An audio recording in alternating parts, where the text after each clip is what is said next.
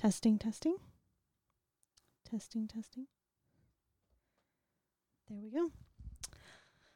Hi, it's Liz, host of the Chit Chat Circus podcast. Thank you for joining me. So if you've tuned in to our recent episode, you'll know a couple things. First, I've started a new series called Food with Friends. Last week, I talked about Thai food and how I was introduced to that by my good friend Derek, how she taught me to cook some dishes, and how I started craving some of those dishes when I was in a country like Italy that just didn't have a lot of Thai food, at least when I was there and in the particular city that I was in Florence. So I thought the perfect segue for this episode would be to talk a little bit about my experience in Italy, which was fantastic. And so that's what I'm going to do. And I'm going to share some Italian food that I learned to cook and how, it's one of those food cultures in the world that everybody knows about.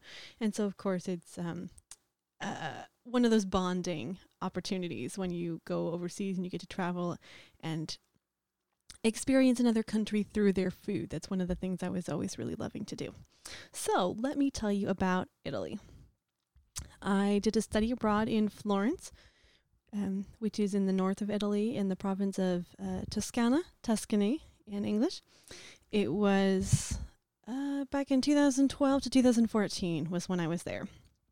And so the very first year, my school did a wonderful kind of orientation introduction to the city and to the country. They would have 2 weeks of language.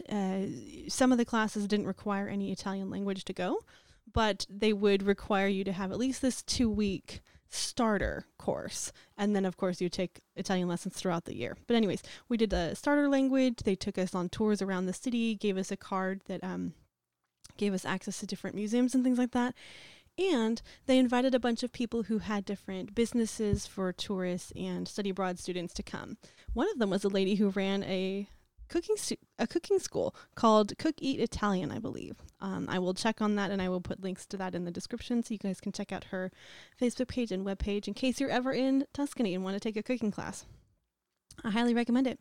But some friends and I were very interested in taking some Italian cooking classes. So we got together, we did a little group thing, and it was a wonderful way to get to know some of these new students that I just met. And so some of those people became very good friends, and we got to, it was my roommate Abby, my friend Laura, Ray, and I think Kirsten was there, and who else was there? Oh, Derue. Yeah, so some of these people became very good friends of mine. And it was just a really wonderful experience. And so this host took us to her house. She had her whole kitchen set up to do these cooking classes. So it was wonderful to go and see like an actual Italian kitchen and to learn to cook in that kind of setting. And she did the traditional kind of meal progression where you start off with a first dish, which is a primi, which is usually a pasta or risotto. Then you go to a secondi, which is usually your meat dish. And then you have a contorni, which is a side dish. And then, of course, for dessert, you have dolce. So for the primi, we did spaghetti carbonara. For the secondi, we did polpette, which are these Italian meatballs. The contorni was pepperoni, which is actually, of course, peppers, not the sausage. That's a salsiccia, which is a word that I could never say. I apologize to all the Italian speakers. Salsiccia, I'm still sure I'm getting it wrong, is a difficult word to say, but that's a sausage, which is what an American would think a pepperoni is. When Italians say pepperoni, they mean actual peppers in plural. And then for dessert, we had tiramisu, which was one of my favorites. That was a very big thing in the 90s. It was just like the most popular dessert. So I learned to cook it. My grandmother had a cookbook called 365 Chocolate Desserts. And there was a recipe for tiramisu in there. And compared to this Italian recipe, it's actually a very good recipe. There's a few things that are different, and I'll go over that when I get to the recipe parts, but it was a pretty good cookbook. And so I thought that was a pretty interesting thing that I'd kind of been cooking in a good way all along. So anyways, back to this wonderful Italian meal. So we start by making the tiramisu. There are eggs and ladyfingers, Marsala wine. The instructor said make sure not to cook with any wine that you wouldn't drink. So the idea of a cooking wine like we have here in the States would never pass muster in Italy. They wouldn't cook with anything they wouldn't eat or drink in the first place.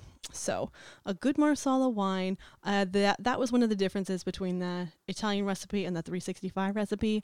A lot of the American recipes call for something like Kahlua or a coffee-based liqueur. I've made it too with Bailey's in the past as well. But Italians would make tiramisu with wine instead, Marsala wine. So that's what we use. I use Marsala wine, and then you have to split the eggs from the yolks and the whites. And if you mess up, this is okay because you can save any of those eggs that you've messed up, and they'll go into the meatballs, the polpette, which is one of the next dishes you'll be making. So that worked. So she had like the whole system all set up. We do the dessert first. We would put that in the fridge so that it would cool for a few hours, and while we did everything else. And then next we did I can't remember what order we did them in, but we did polpette, which are wonderful. It was a mixture of beef and pork in the meatballs, along with a lot of garlic, some breadcrumbs, and Parmesan cheese or Pecorino Romano cheese, and the eggs, and some parsley. So, and you'll notice this dish was well planned out, or this progression of dishes was well planned out, because the ingredients are all represented in each of the other dishes to some extent. I mean, there's no cheese in the tiramisu, but then there's, the eggs. And the same cheese that's in the tiramisu is in the carbonara, which is one of my absolute favorite things to cook. I love the polpette. I cooked them 2 ways, and they're both delicious. But the carbonara struck a chord with me. That became one of my absolute favorite dishes to make for the next 2 years. Sometimes I would have it several days in a row for multiple meals. For lunch and dinner, I would have carbonara. And it didn't hurt that it was 88 cents per serving. It was super, super cheap. And it's absolutely delicious.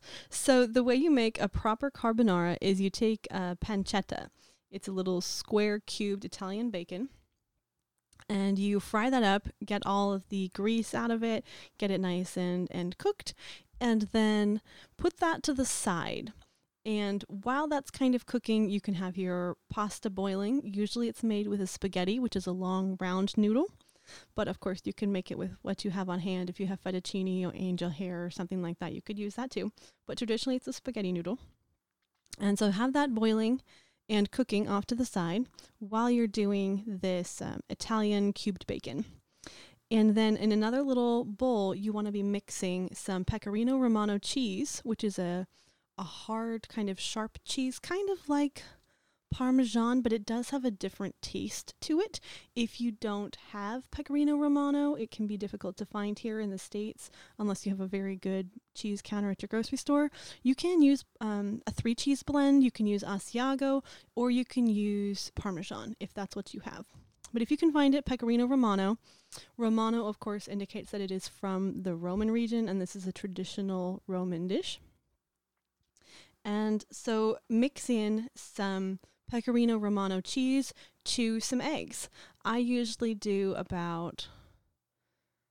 think it was about 2 eggs per person.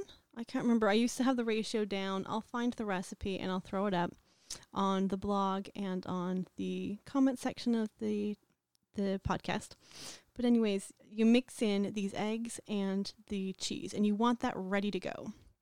So you mix it really well, beat the egg, destroy the proteins, and then once the bacon is done, you have all that grease in the pan, leave that there. And so what you want to do is, once the pasta is cooked, you want to drain it and try and shake off as much water as you can, because you're going to be putting that pasta directly into the pan with the grease. And obviously too much water and grease, it's just going to flare up at you. And so you mix that around really quickly, get all the noodles coated in that grease, and then you want to take it off the heat because you're going to mix in that raw egg and cheese mixture very quickly, and you don't want it to turn into scrambled eggs. So the trick is to not do it while it's still on the heat.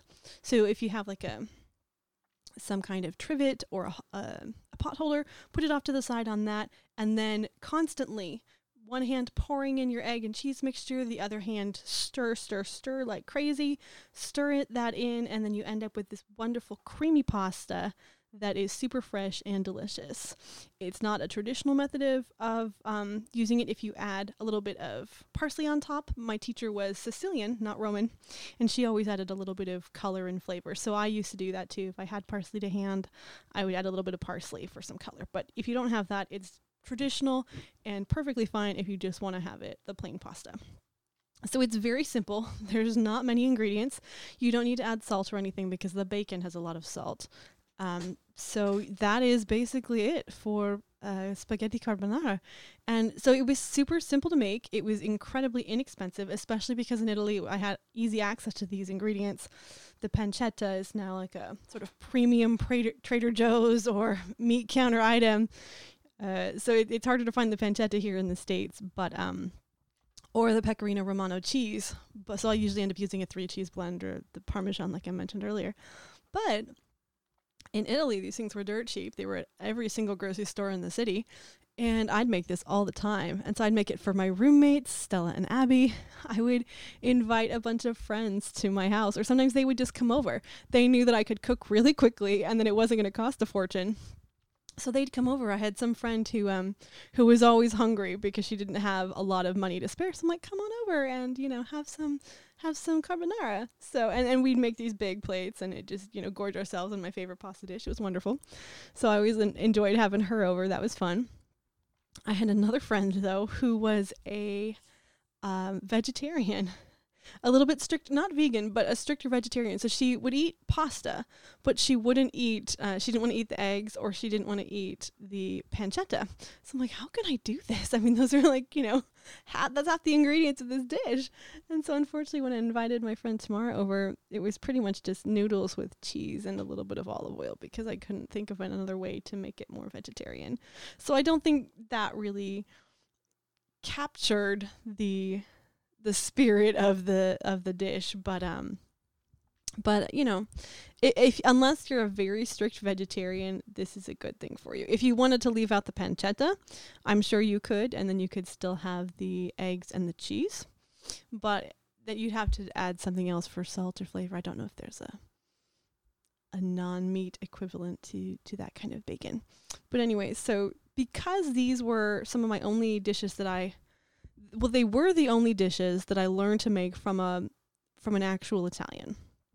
It was this spaghetti carbonara, the polpette, the pepperoni, and the tiramisu. And I made tiramisu several times. Usually it was for parties and things that we'd be hosting in our house. I made the polpette quite a bit because that was delicious. My favorite way to make the polpette is when there were the two ways we learned to make it were, one is little meatballs that you saute in a white wine, the same marsala that we would be adding to the tiramisu. And then the other way was to smash them a little bit flat. So you end up with these discs, cover them in breadcrumbs, and then fry them in sunflower oil with a little bit and serve them with parsley and lemon juice. That is my absolute favorite way to eat them. I love doing that. So I would make the polpette quite a bit too, but not as often because it was a little bit more expensive because there's more meat there. But anyways, when I came back from Italy, this was like my signature dish because I'd practiced it all year long. I'd been cooking this stuff, and so I knew how to make it. The polpette and the carbonara I could make offhand without even looking at the recipe because I'd made them so often. I'd memorized all the proportions, and I could just tell by sight and weight what they were. And so that was pretty good. And so, of course, I'd go to friends' houses and they're like, oh, yeah, let's cook some Italian food. And so I would cook my carbonara and I'd cook the polpette and I'd, amaze everybody with my authentic Italian food. It was pretty cool. And so that was one of the wonderful things that was that I was able to share about my trip because not everybody is able to go to a foreign country. Some of those particular friends or family members had been to Italy and they're like, yeah, this is pretty authentic. This is what I remember. Others hadn't yet had a chance to go. So I was able to bring some of Italy to them, which was really great. And so another one of the memories I had of that, I'm trying to think of what it was. Yeah. I think that was pretty much the big thing that I wanted to talk about, how wonderful that one particular dish was. And I was able to really share it with all of these groups, bring it from Italy to here. To to the U.S. where I live to keep a little bit of Italy with me. And so that's one of the things I really remember about Italy. There's so many memories tied to food. I mean, not just that it's a big food culture, but one of the big ways that you go out and spend time with friends is going to a thing called aperitivo. It's basically like a happy hour. And you go, and for anywhere between 5 to 10 euros, you can go to a bar. They'll have food up on the side in like a little buffet banquet type situation. And you can go and fill your plate and sit there with your cocktail and have your aperitivo. Italians do this as like a pre-dinner. They'll have aperitivo. Oh, goodness. Sorry, guys, my alarm in the background. So Italians will have this aperitivo around anywhere from like 6 to 8, maybe. It's meant to be a pre-dinner. And then they'll have dinner later, like maybe 9 o'clock or later, depending on their schedule. And so we, though, the starving American students, would do this as like a dinner substitute, because for €5, if you can go and have dinner and a cocktail, there is no better deal. And the most expensive one I knew about was €10, at least that the students would go to. I'm sure there were far more expensive ones, but the €10 one got you a very nice cocktail or a wine or whatever you happen to drink, and a massive buffet with an excellent chef. That was the best one that we knew about. It was right by our school. We were quite lucky. But usually we'd end up going to around like the $6, maybe the euro, the 6 or 7 euro aperitivos with a slightly milder selection, smaller plates. They were trying to encourage people to have just a little bit, but we'd go back for more and, kind of milk it. So that was another fun Italian thing. And unfortunately, there's no real equivalent to that here in the States. There's a happy hour, but those are usually just discounts on drinks and smaller portions of food during that window between like maybe 4 to 6:30 or 7 or something before the dinner rush. And so I've never found a happy hour in the States where I could get a large quantity of food and a drink for like the equivalent of €10. Now that'd be about $12. I don't know any places. It could just be that I'm in a more expensive area, but and Florence was a much cheaper city than anywhere in Southern California by far. But that's still something I miss. So I couldn't bring aperitivo home. I could bring the spaghetti carbonara and the polpette, done 2 ways. The pepperoni. Oh, I didn't even talk about the pepperoni. So basically, it was a very, very simple dish. You basically just sliced all of the peppers very thin. If you look at a bell pepper, there's kind of like the bubbly bit on the top and the bottom. Slice that bit off so you end up with the walls of the pepper, and you slice that part very thin. You can do thin slices of the top and the bottom if you can. And then we did a few different colors of peppers, some green, some yellow, some red. Mix them all together into a big saute pan, cover it with a lid, and they'll basically just saute in their own juices for half hour, maybe 25 minutes or so, depending on the heat. And so you just kind of set those up, and they're kind of cooking while you're doing the polpette in the preparation. So yeah, it all kind of came together, and then at the very end you can stuff yourself with some delicious tiramisu, which is always a delicious dessert. So anyways, I hope you've enjoyed listening to me talk about one of my favorite food memories, some of the friends I got to share it with, both in Italy and coming back to the States. And maybe eventually I'll do a video on how to make polpette. Let me know in the comments if you would like to see something like that. So thank you again for joining me. I am Liz, host of the Chit Chat Circus podcast. You can find the podcast on our own website, thechitchatcircus.com. We're also on Apple Podcasts, Google Podcasts, Spotify, TuneIn, anywhere you listen to your podcasts, and on YouTube as well. Join us on the Facebook page and the Facebook group if you'd like to weigh in on comments and start a discussion. What is your favorite Italian recipe? Have you been to Italy? Did you take a cooking class? If so, what did you learn to cook? I would love to hear from you. So weigh in the comments. Thank you very much for tuning in, and I will talk to you next time. Take care. Have a great day.